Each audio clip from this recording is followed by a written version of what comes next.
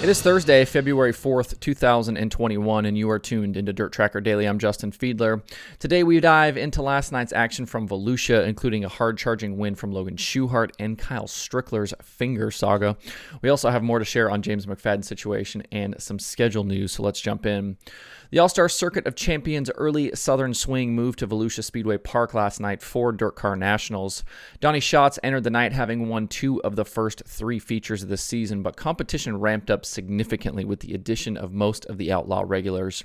These first 2 sprint car nights at DCN always resemble Outlaw shows, with those guys in the field getting tuned up for the weekend. 34 cars signed in, but there were some notable absences in the field, including Tim Schaefer in the Hefner 72 and Kyle Reinhardt. Justin Peck was also out of the event early as well after losing an engine in hot laps. It's not uncommon to see guys sit Volusia out, as the cooler temperatures, big racetrack, and air conditions mean the engines make big horsepower but are more susceptible to blowing up. In the night's feature, it was Sheldon Haudenschild who led the field to green from the pole, but second starting Brian Brown was able to roll the top to the early lead after a third attempt to get the race started. Sheldon threw a massive slider at Brown to try and get the lead back into turn 1, but ended up sliding all the way across the track and pounding the outside wall. That gave second to Brad Sweet, who was quickly in pursuit behind Brown. It took Sweet a few laps and a few attempts, but he was able to take the lead from Brown on lap 7. Sweet's time, though, out front was short-lived, with Schatz on the move behind him. The lap car of Joey Saldana held up Sweet out of turn 2, and Schatz used a big run off the bottom to take the lead on lap 13. From there, Schatz was strong out front, and it looked like he might be headed for his 3rd win in 4 races, but a caution with 6 laps to go for Ian Madsen re-racked the field.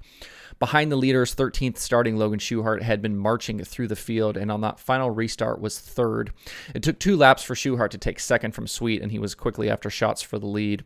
With 3 to go, a big slider into turn 1 got Schuchart the lead for good, and he pulled away from Schatz at the end to take his 2nd career All-Star win. Donnie Schatz was 2nd, Brad Sweet 3rd, David Gravel 4th, and Brent Marks was 5th. Marks was the highest finishing All-Star regular, with Tyler Courtney right behind him in 6th.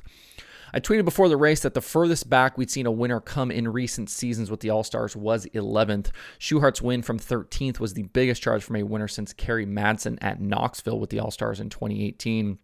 It was also Schuchart's first All-Star win since 2012. It's been 9 years. I talked yesterday on the show about Donnie Schatz and kind of what these 2 wins in the first 3 All-Star races was doing for his hype.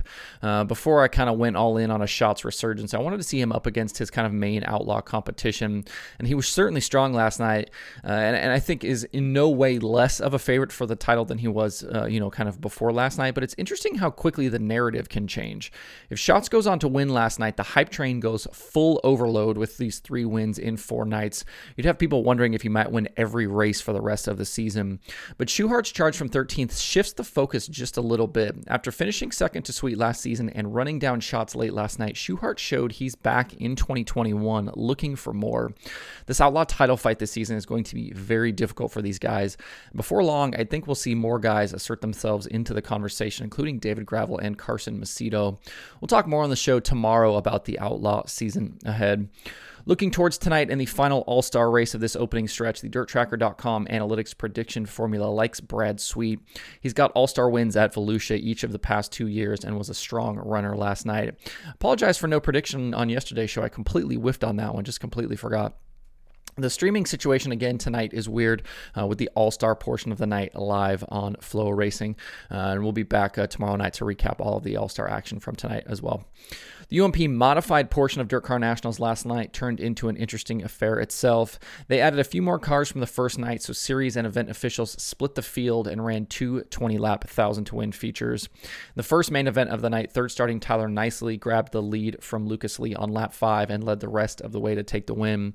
Kurt Spalding finished 2nd, Kyle Strickler 3rd, Steve Arpin 4th, and Alan Weiser was 5th. For podium finisher Kyle Strickler, it was a wild path to that 3rd place finish. Early in the night, while operating his car lift in the pits, Strickler severely cut his finger and ended up taking an ambulance trip to the hospital to get it stitched up. It initially looked like he was done for the night, but Strickler actually was back at Volusia in time to tag the tail of the B main after missing his heat race. He drove from 13th to 2nd in his B in 10 laps to transfer to the feature, and then 23rd to 3rd to grab that podium and hard charger for the night.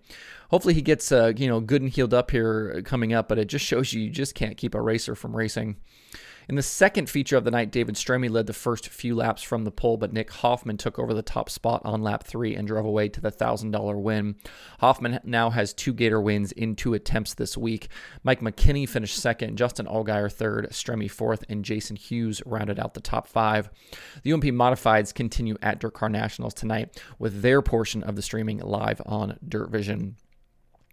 We got some more context yesterday from James McFadden as to why his rookie World of Outlaws season will be delayed. He tweeted out that he and his family are awaiting the birth of their first child, and because of the travel restrictions and necessary quarantine periods, he was afraid that if he came to the U.S. for Dirt Car Nationals and the early stretch of races, that he wouldn't be able to get back in time to be with his family. Casey Kane is running the 9 car in his place for the first few races, after which McFadden will take over for the remainder of the season. There have been some complaints from fans about McFadden earning show-up points for the races he's going to miss, but I have zero problem with it. The pandemic on its own is extenuating circumstances coming from Australia, and this just cements that reasoning. Good luck to J-Mac and his family. The early part of the schedule for 2022 became clearer this week with announcements from the Lucas Oil Late Model Dirt Series and World Racing Group.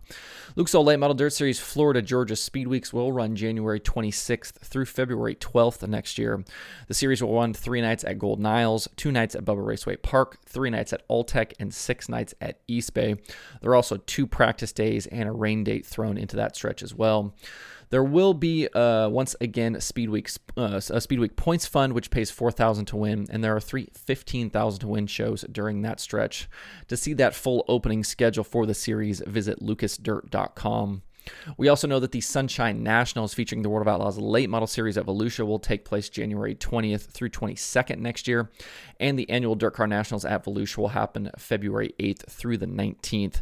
So between the Sunshine Nationals, Lucas schedule, and Dirt Car Nationals, you could basically take a vacation to Florida for a full month next winter and watch racing nearly every single night.